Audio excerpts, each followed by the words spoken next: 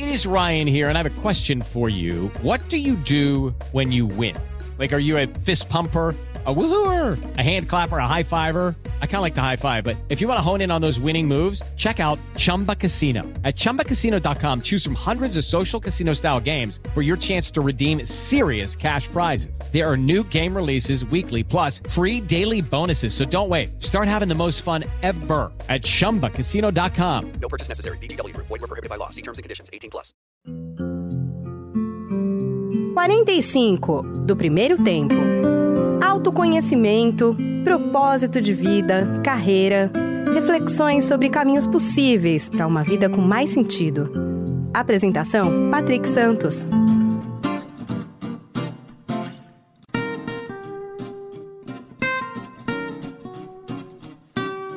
Olá, seja bem-vindo, seja bem-vinda ao podcast 45 do primeiro tempo. Aqui ainda na nossa versão remota, nesses tempos de pandemia, mas como você já sabe, sempre trazendo gente legal para compartilhar conosco as suas histórias e, claro, nos ajudar a refletir sobre esse momento que estamos atravessando. Bom, e antes de apresentar aqui o meu convidado de hoje, aliás, um dos nomes mais pedidos aqui pelos ouvintes e telespectadores, eu lhe convido para dar um pulinho lá no meu Instagram, o patricksantos.oficial. Lá você encontra todas as entrevistas, já são 70 episódios. Interage comigo, manda suas sugestões e já fica sabendo que daqui a pouco tem comemoração de um ano aqui do podcast. Eu estou preparando coisas bem legais para você, tá lá no patricksantos.oficial. Bom, o meu convidado de hoje é escritor, palestrante, especialista em tecnologia, criatividade e, acima de tudo, um cara que faz parte de uma geração masculina que não tem medo de sentir, de falar, de mudar, de inspirar outros homens a fazer o mesmo. Ele é uma das maiores referências internacionais quando o assunto é paternidade. Autor do best-seller O Papai é Pop, traduzido em diversas línguas. Ele tem uma legião de seguidores também nas redes sociais, no YouTube. Ele fala muito sobre paternidade, mas fala também muito sobre o futuro do trabalho, as novas competências, para onde podemos olhar. Ele mesmo que já fez uma reinvenção na própria vida, estava me dizendo aqui um pouquinho antes de gravar. E quem que é esse cara? É o Marcos Pianger, que gentilmente nos atende. Tudo bem, Marcos? Obrigado por aceitar nosso convite, cara. Obrigado, fico feliz de falar com uma pessoa que se preocupa e se compromete também com conexão com o que importa de verdade na vida. Então acho que vai ser um papo bom. E que legal. Você sabia que você é um dos caras mais pedidos aqui? Muita gente pede para falar contigo, cara. Acho que você tem uma história aí muito legal. Eu falei da paternidade, mas todo mundo que eu trago aqui no papo, eu sempre vou atrás, eu vou estudar, vou ler. Eu já te conhecia, mas me aprofundei um pouquinho mais nessa semana para esse papo contigo. Você também tem reinvenção, né, cara? Acho que é por isso que muita gente também quer te ouvir aqui, né? Bom, eu acho que a gente vive essa sociedade meio obcecada por estar ocupado o tempo todo e obcecada por consumo, né? Por estar juntando bastante dinheiro para poder gastar esse dinheiro em alguma coisa que a gente nem sabe direito o que é. E acho que a paternidade ela veio com uma força grande assim na minha reflexão sobre isso e mais forte ainda depois de uns anos quando a minha filha me puxa a camisa e diz: pai, você está trabalhando um pouco demais, né? E aí ouvir as crianças, eu acho que, claro, a gente passa muita coisa para as crianças, educação, valores, limites, uma noção do que é ser adulto, de como se comportar, respeitando o todo, mas a gente também aprende muita coisa com eles, né? Talvez esse segundo ponto passe até meio despercebido para muitos pais, mas a gente se dispuser a ouvir e ter uma paciência, né, de aprender, e uma humildade também de entender que o adulto não sabe tudo e que a criança ela pode nos reconectar com a criança que a gente já foi um dia, com os sonhos que a gente já teve, com as crenças que a gente já em algum dia, né, imaginou para a nossa vida. Acho que a gente pode evoluir. E a minha filha, em um determinado momento, me disse: pai, a minha filha me falou um monte de coisa para eu evoluir, né? Mas uma das coisas estava aí relacionada à minha profissão também. E foi um momento muito difícil, porque eu acho que nós homens, a gente é construído para ser o homem forte e que não tem defeitos, e que é um sucesso profissional, e que conquista muitas mulheres também, e todo esse ideal de sucesso ele vai sendo construído dentro da gente, desde que quando a gente é muito pequeno, através de uma série de sinais, E abrir mão, cara, de um momento de sucesso profissional, abrir mão de um emprego que paga bem, abrir mão de um status social, de uma moeda social que é avaliada pelos seus pares, assim como algo muito valioso. Abrir mão de tudo isso nos coloca numa situação de apavoro, cara. E é por isso que eu sei bem o que é isso, cara. E por isso que eu acho que quem se dispõe a aceitar essa aventura ou essa reinvenção, ou ir para dentro do vestiário, como você falou, eu acho que os caras, as mulheres que aceitam esse salto no escuro, num abismo que a gente não sabe onde vai cair, num certo sentido são os nossos heróis também. A gente olha para eles e diz, como é que foi esse salto? Exato. Onde você caiu? Onde você se segurou? Qual foi a raiz que você se segurou? Dói muito quando você cai, quando você chega no final desse abismo, dói muito. Como é que é? Porque, em geral, essa imagem de sucesso é uma imagem que eu imagino que para a maioria das pessoas não funciona.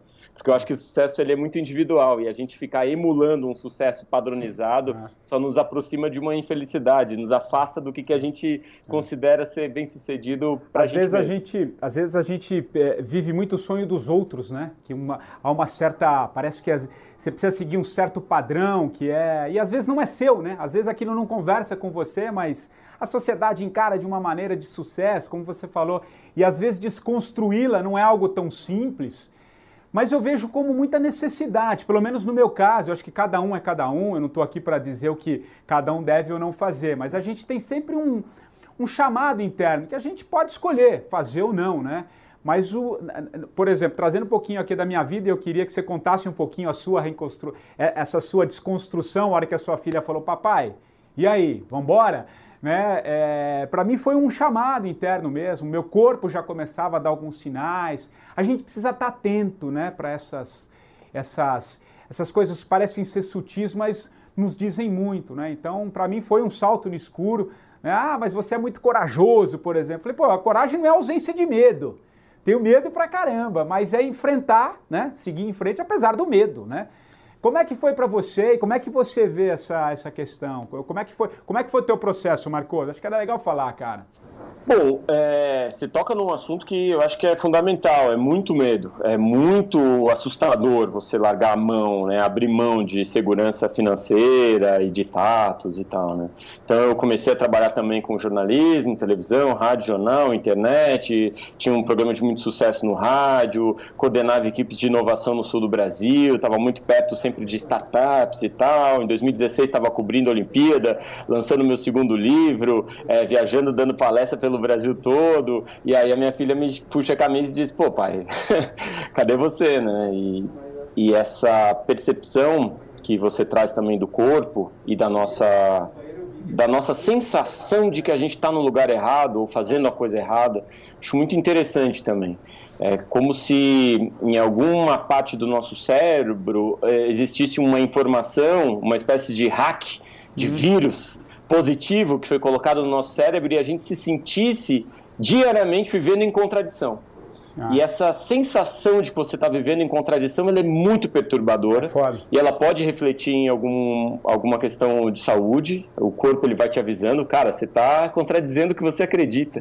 E aí quando você é apresentado a esse hack, a esse vírus, num primeiro momento você quer negar esse vírus, você quer dizer, não, cara, pô, eu estou fazendo coisas legais, muita gente queria estar aqui no meu lugar, o dinheiro é importante nesse momento, daqui a pouco vai fazer falta o dinheiro também, o que a minha esposa considera em mim, vai que a minha esposa pede divórcio se eu ganhar menos, vai que as minhas filhas me respeitam menos se eu não me realizo profissionalmente. Então tem uma série de sentimentos que você sente para contradizer aquele vírus, contradizer aquele chamado que está dizendo, cara, vai ter uma vida com mais significado, vai ter uma vida mais saudável, mais aproximada daquilo que você é de verdade, e você fica querendo lutar contra aquilo, e quanto mais você luta contra aquilo, mais você se sente com um comportamento contraditório, com aquilo que você já acredita, mas está fingindo que não acredita.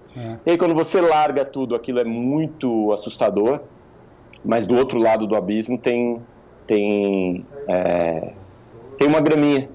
tem uma graminha gostosa, assim, para você, de repente, deitar e dizer, poxa, beleza, o que eu preciso aprender nessa queda aqui? Como é que a gente pode começar a construir uma outra coisa que tenha mais a ver comigo, né? Que tenha mais a ver com você e não a ver com todos esses sinais que você recebeu ao longo da vida dizendo que aquilo era sucesso.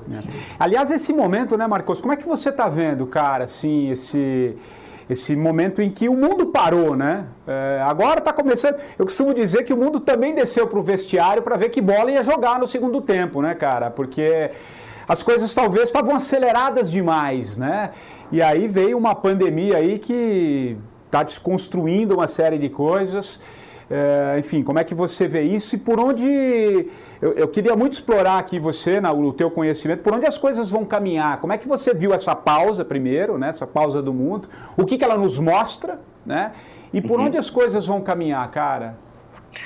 Bom, no primeiro momento eu acho terrível, né? Eu acho terrível, cara, o que a gente está vivendo. Eu acho que o impacto na vida de tantas pessoas é muito negativo. Eu acho que tem muita gente sofrendo. Isso me sensibiliza bastante. Eu posso dizer que eu sou um super privilegiado. Desde que eu fiz essa virada na minha vida, eu não preciso mais ir para um escritório, não tenho mais horário. Então, tudo que me desconfortava, sabe, de passar um crachá numa catraca, de precisar almoçar meio-dia para voltar às 2 horas para o escritório, de estar fazendo muitas vezes coisas que eu não via propósito nenhum. Eu posso dizer que aquela virada que eu dei ali por 2016, ela me ajudou hoje a estar muito confortável. Perfeito. Assim. Eu estou perto das minhas filhas, eu estou conectado com a minha esposa, a gente está muito tranquilo e a gente se preparou. Isso é a maior maluquice, porque quando você, no meio daquela correria, diz assim, não, peraí, cara, isso aqui tá uma loucura, e você faz a sua transformação por vontade, você meio que estava se preparando para esse momento que a gente está vivendo agora. Perfeito. E quando você é obrigado a mudar, aqueles sentimentos que a gente estava falando antes, de ressentimento, de negar essa transformação, ele é muito mais forte. Porque quando você se transforma porque você quer, é mais fácil. Quando você está sendo transformado por um trauma mundial, por uma pandemia global, é mais difícil. Você quer negar isso, você apresenta mais ressentimento, você se sente desempoderado, você não tem controle sobre vacina, sobre quando vai acabar, sobre como que vai ser o seu teletrabalho, como que você vai pagar as contas. Então é muito frustrante, eu acho, para a maioria das pessoas, esse momento que a gente está vivendo. A sua transformação, a minha transformação, ela vem de antes. Então agora talvez a gente esteja conectado com aquilo que a gente já estava conectado, né? A gente está um pouquinho mais fácil em tese, né? É mais suave. Isso... Para a gente é mais suave, sem dúvida que é. Mas, e claro, quem está conectado a esses sinais do corpo, da família, das pessoas ao redor, da natureza, pô, essa pessoa ela também, agora ela está entendendo, né? Existe uma coisa forte nesse vírus. O vírus só mata humanos. Ele não mata mico-leão dourado, não mata baleia, velho. Ele mata humanos só. A natureza, ela tá mandando um recado pra gente, ó. É assim que vocês querem? É isso aí que vocês querem? E assim, a presença humana no mundo é um saltinho de 1 segundo na história do mundo. Então a gente também não é tão importante assim. Perfeito. E a nossa vida de no máximo 100 anos também é um soprinho, um saltinho. E o nosso intervalo de 15 minutos num jogo de 45 aí, né, de meia hora num jogo de 2 tempos de 45, o nosso intervalo é menor ainda, cara. Então essa busca por conectar com o que importa, eu acho que ela é constante. As pessoas me perguntam, a pandemia pode fazer a gente ficar melhor depois? Eu digo, pode, velho, mas pode também fazer a gente ficar pior, mais inseguro, mais mesquinho, mais agressivo, mais ressentido. Então tudo pode te fazer ficar melhor, uma demissão e uma promoção, um nascimento do seu filho e o luto, cara. O luto também pode te transformar para melhor, mas também para pior. Então, é forte dizer isso, mas é uma decisão, é uma opção. Você olha para as coisas, não tem controle sobre elas, mas você tem o controle sobre como você responde a elas. Perfeito, perfeito, exatamente. Essa é como a gente encara, né, as coisas que nos acontecem, como é que a gente conduz, né? É interessante. Aliás, você falou essa questão do luto, né, da morte. É como se esse vírus, né, Marcos, ele nos descortinasse uma coisa que na verdade a gente já sabe, né, cara? A morte sempre existiu, mas é como se da noite para o dia nossa senhora, eu posso morrer, né? Eu acho que você se depara com algo que sempre existiu, mas a gente nas nossas vidas, nas nossas rotinas, nas nossas formas de acelerar a nossa própria condição, a gente não olha muito para isso, né? E aí da noite as pessoas pro dia... odeiam isso, né? Oi? A gente foge, exato. A gente não olha, né? A gente não quer olhar, né? E assim, não faz mal olhar para a finitude. Claro que não. Pelo contrário, eu acho que faz bem. Se a gente olha os depoimentos das pessoas que estão prestes a morrer, né, depoimentos de pessoas que estão no leito de morte, a maioria dos arrependimentos nos ajudam a ter uma vida mais plena. Perfeito. Então, aprender com quem está morrendo, com quem diz assim, não devia ter trabalhado tanto, devia ter cultivado mais minha vida familiar e afetiva, não devia ter vivido uma vida de aparência para os outros, devia ter ido atrás da minha própria felicidade, devia ter dito mais eu te amo, abraçado mais as pessoas que eu amei durante a vida. Quando a gente vê as pessoas que estão morrendo falando isso, a gente olha e pode ir aos 30, aos 20, né, muito jovem, a gente pode olhar e dizer, opa, então beleza, já sei como é que eu vou viver esses meus 80 anos aí. Mais conectado com essa proximidade da morte. Porque uma das coisas que me ajuda também a não achar as coisas que acontecem ruins na nossa vida tão ruins, é saber que a gente vai morrer, cara. É saber que você vai morrer. Tem um negócio que se chama morte e tem estrelas no universo que são instáveis, que têm energia instáveis e a qualquer momento essa estrela pode virar uma supernova e essa explosão pode acabar com a vida na Via Láctea. Então você olha para isso e diz assim, o quê, velho? A qualquer momento pode explodir uma estrela no céu e destruir a vida aqui? Meu, então eu tenho que viver com um pouquinho mais de sensibilidade, de conexão com o que me faz bem para os outros, sabe? Esse tempinho que a gente tem aqui tem que valer a pena. A proximidade da morte, ela pode parecer tétrica ou assustadora para muitas pessoas, mas se você olha assim com esse viés de, poxa, como é que eu posso aprender com a proximidade da morte, acho que você vai viver uma vida mais rica, cara. Pelo menos mais aproximada daquilo que você chama de felicidade.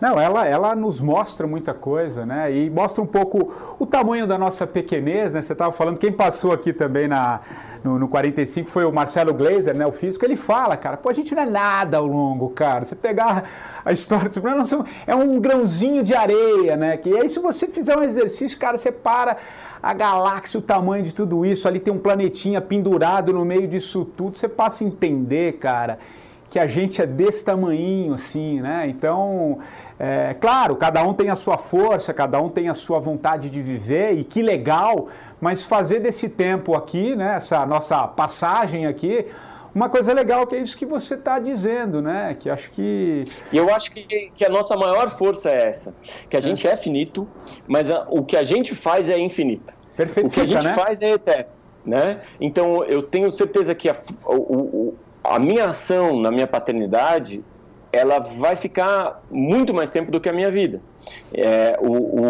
A honestidade das minhas filhas vai passar para os meus netos e bisnetos e tataranetos, e daqui a 300 anos, talvez 400 anos, tem lá um pouquinho do Piangers, né? Tem um pouquinho do que foi a minha mãe, do amor que a minha mãe me deu para que eu virasse o que eu sou hoje. E lá na frente a gente tem um pouquinho de generosidade, bondade, de humanidade, de afeto, de valorização com o que importa. Então, essa passagem, ela é determinada, né? Ela acaba com a morte. Mas o que a gente faz aqui tem um impacto, né? Nosso carinho pelos outros e pelo meio ambiente, ele vai ficar para sempre, né? E é interessante que você falou da força da tua mãe, né, na tua história. Você sabe, cara, que a gente tem uma história meio parecida em alguns, porque eu pesquisei muito sobre a tua história, as palestras que você fala muito da ausência do teu pai também, né? Você sabe que eu fui conhecer o meu pai, fisicamente, conhecer o meu pai mesmo aos 40 anos de idade. Então eu sei a força que teve a minha mãe, e no caso a minha avó, eu fui criado pela minha avó, então ali tem muito amor, ela fez todo um pacotão aí de amor da família toda, né? E a ausência também nos constitui, né? Eu acho que eu sei o que é, porque pelo que eu vivi, mas isso não faz da minha vida entender as coisas, cada um pode reagir, é o que a gente estava dizendo antes, ao que nos acontece, né? Da melhor forma possível.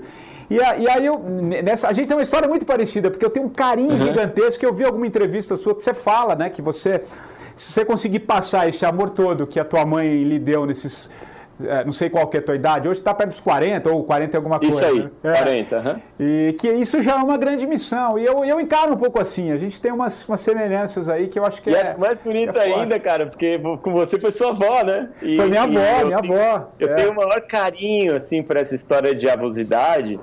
Esses dias, né, um pai estava me contando que ele tava... O avô, esse cara que me contou, né, o pai, e o filho. E aí o pai... viu que o filho fez alguma besteira e virou pro filho e falou assim: você não pode falar isso, você não pode fazer isso, eu já falei tantas vezes pra você, vai já pro seu quarto, você realmente não sabe de nada, você sempre faz tudo errado, falei 1000 vezes. E o vô só olhando, né? E aí o filho foi pro quarto, meio de castigo, e o vô pergunta pro filho, né? Pro próprio filho, no caso o pai que gritou com o neto: o que você tá fazendo, meu? E o pai diz assim: tô fazendo a mesma coisa que você fez comigo. Quando eu era pequeno, você gritava assim comigo igual. E o vô responde assim: mas não seja besta que eu fui. Exatamente.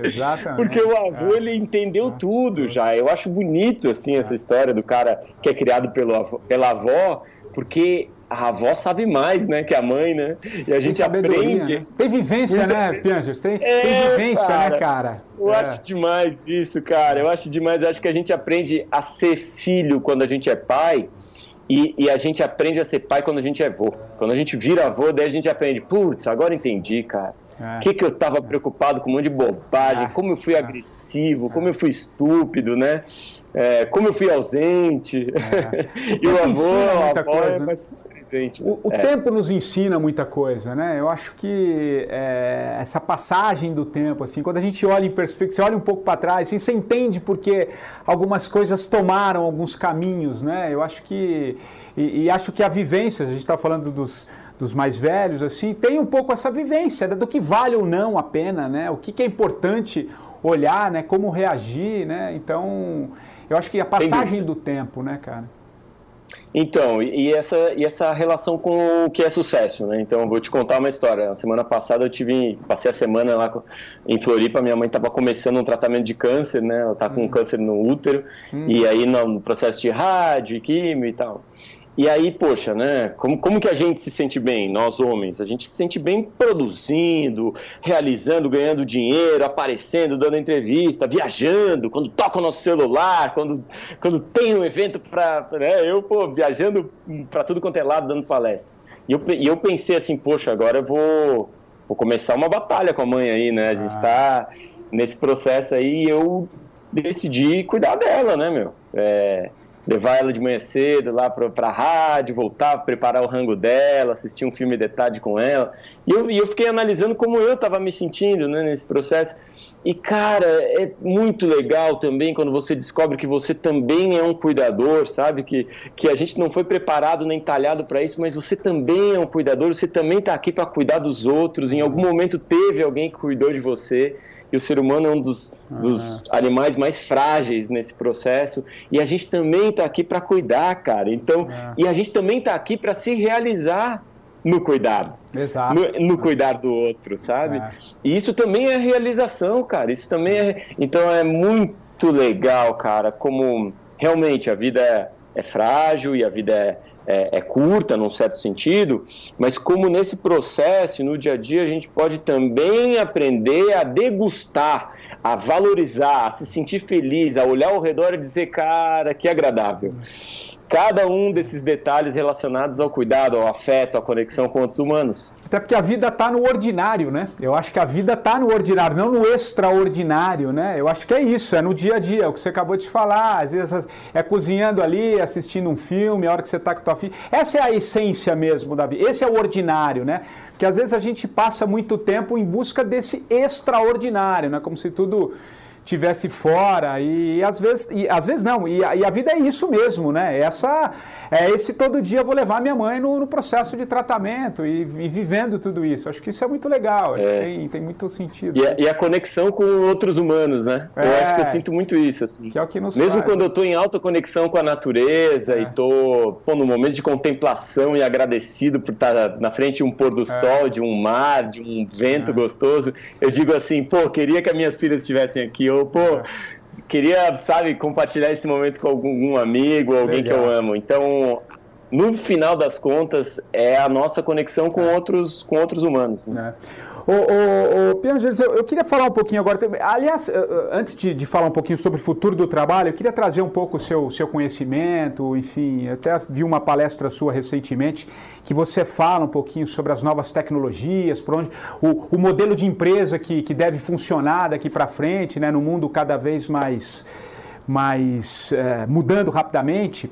Eu queria que você falasse um pouquinho do poder da pausa, que é o que a gente está falando, porque acho que eu vi até numa entrevista sua que você falou que a criatividade ela surge num momento de descontração, talvez no momento que você está numa pausa, sei lá, ou você está na natureza, ou você está ali, deitou numa rede, agora você não vai pensar em nada e vem a ideia. Eu queria que você falasse um pouquinho sobre o poder da pausa, cara, de que maneira isso nos ajuda, porque eu acho que às vezes pausar também é se movimentar, no sentido que quando você pausa, as coisas começam a caminhar, as ideias surgem também. Então eu queria um olhar seu sobre esse poder da pausa, cara. Bom, a gente começou esse papo falando um pouco sobre essa obsessão humana por estar sempre correndo, mas essa é uma obsessão que não é humana, é uma obsessão moderna, né? A gente inventou o relógio, os segundos e os minutos foram inventados, né? A gente cronometrou e organizou o tempo síncrono no mundo todo em algum momento da história. No passado, a gente não estava sincronizado, não era 8 horas no Brasil e 8 da noite no Japão. Era o tempo do Japão, o tempo da Europa, o tempo do Brasil, cada um desincronizado do outro. E cada família tinha o seu tempo, a sua relação com a natureza, né, os indígenas e tudo mais. E a gente pode ir para vários lados. Mas a gente criou, nas últimas décadas, uma sociedade bem obcecada pela correria, que percebe uma moeda social nisso. Então você se sente bem quando você aparentemente é útil para a engrenagem da produtividade. E isso pode ser positivo, né, para muitas pessoas, e economicamente tem se mostrado positivo para a sociedade, mas do ponto de vista de bem-estar mental e físico, a gente percebe que 98% dos trabalhadores estão cansados, a esmagadora maioria está desengajada do trabalho, mais de 50% está procurando um outro emprego. A gente começa a ver os índices de depressão, burnout, de solidão aumentando, e a gente começa a dizer, poxa, quem sabe a gente não inventa, a gente inventou tanta coisa nessa história, né? A gente é bom de inventar coisa, de remodelar a forma como a gente vive, quem sabe a gente não reinventa um processo de produtividade que seja positivo do ponto de vista econômico, mas que ao mesmo tempo seja positivo do ponto de vista de saúde mental e física para quem produz, quem trabalha, né? Nesse sentido aí a gente começa a ver algumas empresas dizer assim, a nossa empresa vai ser sem chefe, a nossa empresa não tem horário, a nossa empresa, você não precisa ter 30 dias de férias, você tem quanto de férias você quiser, a nossa empresa não tem período determinado de licença paternidade, porque a gente considera que o cuidado com os filhos é uma das coisas mais transformadoras para a sociedade. A nossa empresa não tem meta, não tem KPI, a nossa empresa, ela não tem escritório. Tem várias empresas, vários empreendedores, vários incríveis, propondo uma relação diferente de trabalho. A Microsoft agora no Japão, percebendo um nível de burnout absurdo, optou por fazer a semana de 4 dias de trabalho. Então, um dia menos, você trabalha só 4 dias. E aí, o que aconteceu? Aumentou em 80% a produtividade e 90% dos trabalhadores aprovou a ideia e economizou em gasto de energia, em impacto no trânsito e tudo mais. E aí você começa a olhar e dizer, opa, tem como. Os grandes economistas do passado olhavam para a produtividade, né, do século XXI e olhavam para o ano de 2020 e diziam assim, não, a gente vai estar trabalhando 3 horas por dia. Em 2020 vai estar todo mundo trabalhando menos para poder gastar tempo com voluntariado, cuidando dos filhos, relação com a natureza, lazer, dormindo melhor, porque vai ter mais gente no mundo, então a gente vai poder trabalhar menos, continuar produzindo bem, todo mundo com um nível de vida aceitável e com uma relação com um trabalho saudável. Os economistas do passado previam isso, os empresários do passado previam isso, experimentavam isso. E em algum momento da história a gente disse, não, queremos produzir mais e queremos gerar mais riqueza, porque a gente precisa transformar essa riqueza em consumo. E essa máquina, nesse momento, está em xeque, porque talvez não tenha uma sustentabilidade ecológica e nem da nossa fisiologia. O nosso corpo está pedindo pausa. E talvez a pausa seja fantástica não só para uma saúde mental e física, mas também para a produtividade. A minha defesa é essa. A gente produz mais e melhor quando a gente tem uma vida equilibrada, quando a gente tem tempo de conectar com os nossos afetos, de conectar com a natureza e de conectar com o ócio, com o nada, né? Com não estar produzindo. E essa necessidade de estar sempre produzindo é que nos esgota. Então a nossa relação individual com o tempo, ela pode ser mais produtiva ainda se a gente parar de responder e-mails toda hora, ou de preencher relatórios que ninguém lê, ou de participar de todas as reuniões que nos convidam, porque muitas vezes isso não é produtividade, é só a nossa necessidade de preencher uma moeda social que a gente criou para a gente mesmo, de que estar o tempo todo em correria é ser útil para a sociedade, muitas vezes isso não quer dizer nada. E desse ponto de vista, talvez isso que a gente está atravessando seja uma grande oportunidade para olhar para isso, né? Eu acho que da noite para o dia as empresas tiveram que se reorganizar de alguma maneira. E, Piaget, você fala muito nas empresas, no mundo corporativo, né? Você acha que os empresários, enfim, quem está ali no topo, está observando isso, cara? Ou você acha que a gente tem um longo caminho? O que você está enxergando, cara? Eu acho que não existe nada mais transformador do que um empresário consciente. A gente tem empresas no Brasil que empregam 300 mil pessoas. A gente imagina que uma decisão corporativa de aumentar uma licença paternidade, ou de ter um processo de saúde, né, mental bem estabelecido dentro da empresa, ou de ter uma linha direta para mulheres poderem denunciar assédio moral e sexual, ou de ter justamente uma capacidade de retreinamento, né, de ter esses funcionários sendo remanejados e não demitidos. Um empresário, ele pode impactar milhares de vidas, milhares de famílias. E é por isso que eu falo dentro de empresas, porque eu acredito sim, cara, que é possível transformar as coisas através de empresários conscientes. E eu tenho visto transformações e mudanças e inspirações, e acho que isso passa sim por um incentivo financeiro, né? Muitos dos empresários percebem que seus funcionários estão pedindo demissão, estressados, deprimidos, saindo por motivos de médicos, sabe? E isso é um problema financeiro para muitas empresas. E já que a gente chegou nesse ponto, talvez seja um momento ideal para rediscutir as nossas relações de trabalho e como a gente pode melhorar essas relações para que não só a gente tenha empresas mais rentáveis e uma economia mais pujante, mas também pessoas mais felizes e conectadas com o seu propósito de vida.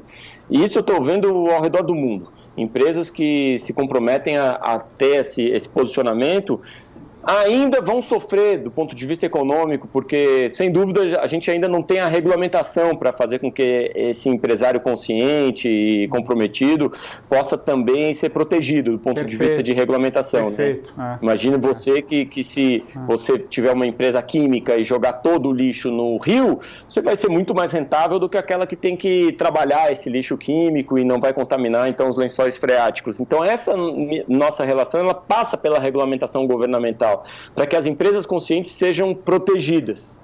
E essa conscientização de que a regulamentação precisa existir vai passar também de uma pressão dos funcionários, de uma conscientização dos empresários e de uma percepção de que esse modelo que a gente vive não é tão sustentável como a gente pensou, e a gente precisa remodelar ele. Trazendo um pouquinho para a gente, para quem tá vendo, quais as habilidades, cara, por onde a gente tem que olhar, assim, quem está nesse processo de mudança, qual tipo de emprego, se a gente olhar o emprego, né, os trabalhos que eu quero dizer, as formas de se encaixar nesse modelo, o que a gente vai precisar ter para conseguir ter esse olhar, cara, nas empresas, enfim? Bom, eu acho que tudo começaria pela educação, cara. A gente tem um modelo educacional que vem assim, de um desenho muito antigo industrial. A gente coloca as crianças num lado e quer que elas saiam lá do outro lado, meio que preparadas para o mercado de trabalho, sendo que, como a gente já disse, o mercado de trabalho é esse triturador de almas que acaba com qualquer criatividade, com qualquer brilho assim, de estar realizando alguma coisa importante, e a consequência disso é aquilo que a gente falou: burnout, depressão, solidão, uma sensação desengajada com aquilo que a gente produz. Então passa pela escola virar um sistema de escopo aberto e não de escopo fechado. A escola basicamente é um local onde você tem que ficar quieto, decorar e aplicar aquilo que você decorou numa prova. E a prova acontece sempre no final do trimestre, então é um negócio meio maluco, porque se você foi mal na prova, você nem tem mais tempo para recuperar aquele aprendizado, né? E a gente sabe que a gente aprende 5% quando a gente ouve, e a gente aprende 95% quando a gente está ensinando outra pessoa, quando a gente está falando. Então essa história do professor que manda o aluno ficar quieto é terrível para o aprendizado dessas crianças. Toda a construção educacional é com base no escopo fechado, que é assim: eu tenho aqui o que você tem que saber e como que você vai aplicar, que é a prova. Isso é terrível quando você chega na vida real, ou no mercado de trabalho, que hoje em dia é cada vez mais aberto e que apresenta problemas de escopo aberto, porque essa é uma geração apavorada com o não conhecido, com o risco, com a experimentação, com a chance de ter que desaprender tudo que eu já aprendi e reaprender de novo. Então a escola não nos preparou para isso. É por isso que dá tanto medo de pular nesse abismo da transformação, esse abismo do redesenho profissional. Dá muito medo, porque a escola não nos preparou para ter flexibilidade cognitiva, para aprender a aprender e não aprender a decorar. Então as habilidades do futuro são essas: a capacidade da gente se conhecer, ter inteligência emocional, saber o que a gente sente, nomear esses sentimentos, lidar com esses sentimentos. Né? Isso é fundamental. A gente conhece o outro se a gente se conhece, né? É o primeiro passo, olhar para dentro. O nome disso isso que eu disse que eu estou sentindo é raiva, o nome disso que eu estou sentindo é medo, o nome disso que eu estou sentindo é angústia, né? O nome disso que eu estou sentindo é alegria, né? E aí saber isso aqui que eu sinto, e aí depois olhar para o outro e entender o que o outro sente. E ouvir através dos sinais que ele está me passando o que o outro sente, através da comunicação conseguir conectar. E comunicação é uma coisa sofisticadíssima que a gente no sistema educacional levado a não valorizar. A gente ouve dos nossos professores que o único problema é que a gente era muito conversadeiro, cara.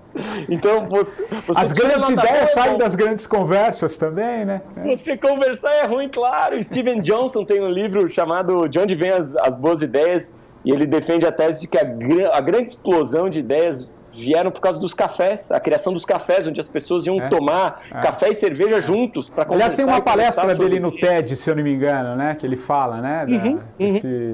É isso, né? As grandes ideias na frente dessa conexão. Que tem um pouco a ver com isso que a gente está dizendo, que é a pausa, né? Essa pausa ali, no sentido de sai daquela loucura e abre espaço, descomprime, talvez, né? E aí as coisas... Exatamente. Nesse livro ele fala uma coisa sensacional, que as grandes sacadas científicas aconteciam no refeitório dos laboratórios. Enquanto as equipes estavam dentro do laboratório testando, elas tinham algum progresso. Mas quando os refeitórios eram ponto de encontro de cientistas com habilidades diversas, esses pontos de encontro na cafeteria faziam com que toda a produção científica evoluísse muito, com os insights que um passava para o outro. Então essa nossa capacidade de inteligência emocional, nos conhecer, comunicação para conhecer o outro e conectar ideias, faz com que a gente seja mais criativo, mais inovador, e é claro, a gente consiga produzir.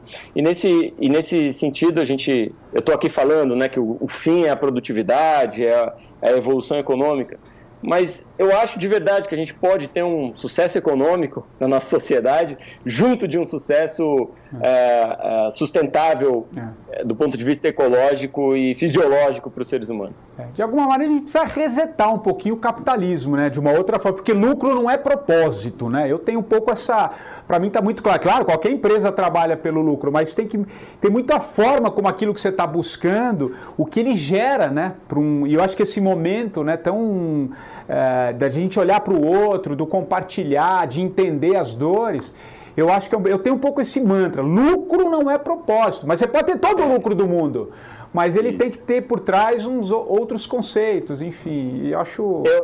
Eu acho que a gente precisa de uma nova métrica, né, porque o Simon Kuznets, quando ele criou o conceito de PIB, né, de GDP no caso, né, o GDP é o Produto Interno Bruto de um país, né? Ele cria esse conceito e ele fala para os economistas na época, ele ganhou o Nobel, mas ele fala para os economistas, olha, cara, o PIB não é uma boa métrica para bem-estar, para as pessoas estarem se sentindo bem. E depois a gente começa a perceber que o PIB realmente ele não mede o trabalho de cuidar de filho, cara. E não tem nada mais poderoso do ponto de vista de transformar uma criança em alguém que vai bem na escola, vai ser sociável, vai ter valores, vai ser honesto, vai ser generoso, vai chegar no mercado de trabalho, vai produzir, vai estar conectado com um propósito que vai além do lucro, do que um pai que cuidou dele, uma mãe, uma avó que cuidou bem dele. E olha que maluco, esse trabalho todo não está contado no PIB. O nosso trabalho cuidando de velhinhos, trabalho voluntário, cuidando de crianças com câncer, nada disso está no PIB, irmão. E a gente precisa... O PIB não mede a força do nosso abraço, a solidez dos nossos casamentos, a diversão da brincadeira com os nossos filhos. O PIB não mede isso. Portanto, o PIB não pode ser a nossa única métrica. Não pode ser a nossa nosso único objetivo. O PIB é só uma das métricas. Tem um monte de coisa que o PIB não conta. O PIB conta um monte de coisa, menos o que faz a vida valer a pena. Que é o que faz todo sentido e é por isso que a gente está aqui. Pianzer, a gente está seguindo aqui para o fim da nossa conversa. Antes de te pedir uma indicação de um livro e da música que vai encerrar, cara, eu queria saber se você... tá otimista. Eu queria um olhar seu, assim, cara. A gente teve um papo muito legal, mas assim, você acha que a gente vai sair um pouco transformado de tudo isso? Estamos saindo? Você tá otimista? Não? Queria o teu olhar, cara.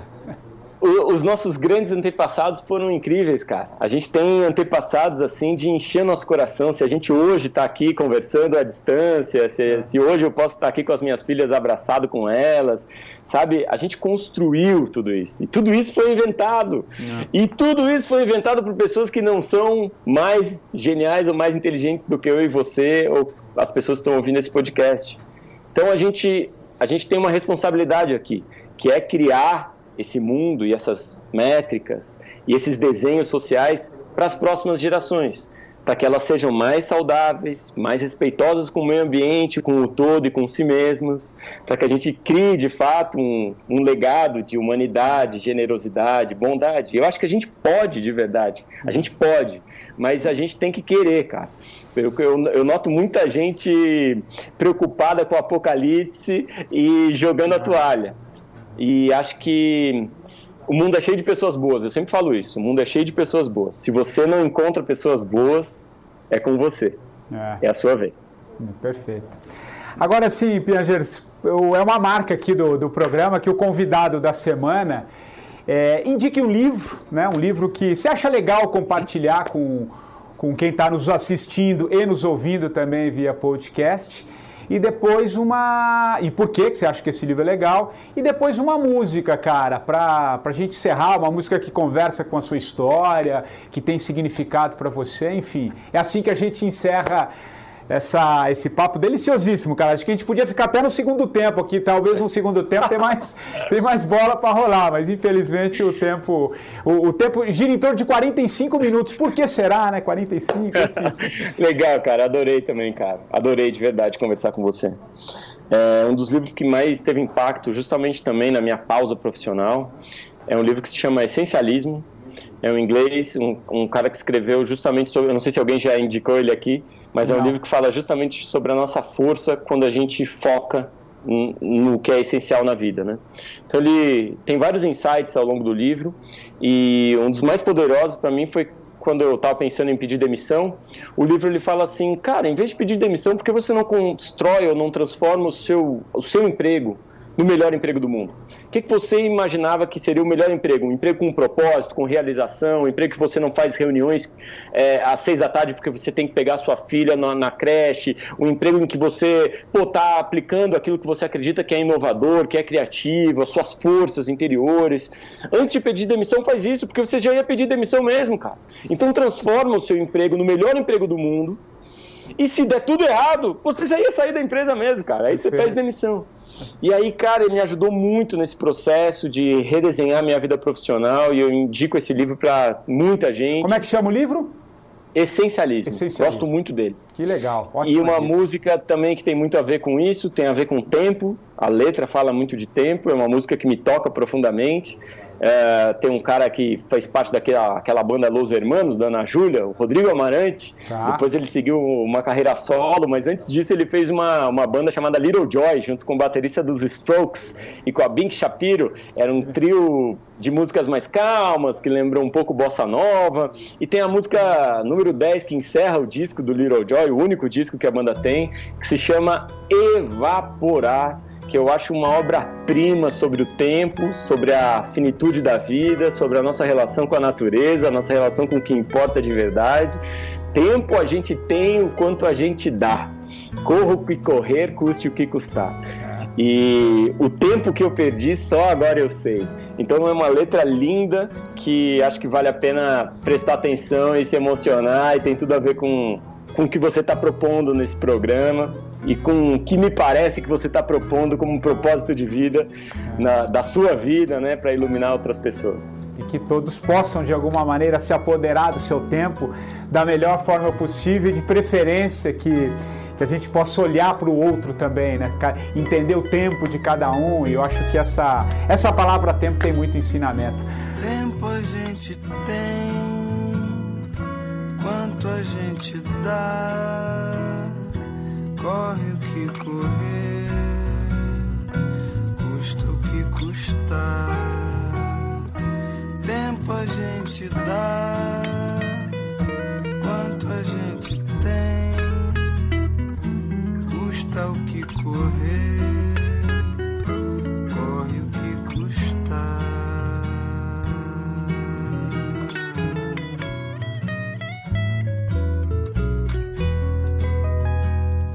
O tempo que eu perdi.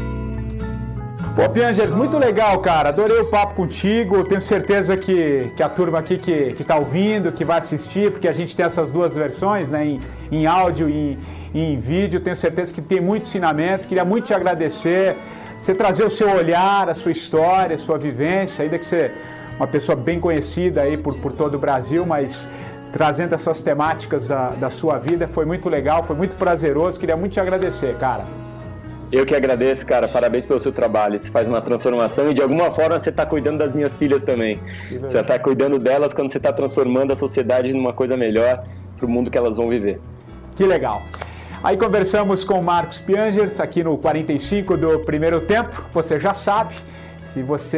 Quem você gostaria de ouvir aqui no programa, vai lá também no meu Instagram, patricksantos.oficial. Segue lá, mande a sua sugestão. E só lembrando que nós voltamos na próxima semana, sempre trazendo um convidado muito legal com histórias interessantes para compartilhar conosco. Nós voltamos na próxima semana. Um abraço e até lá.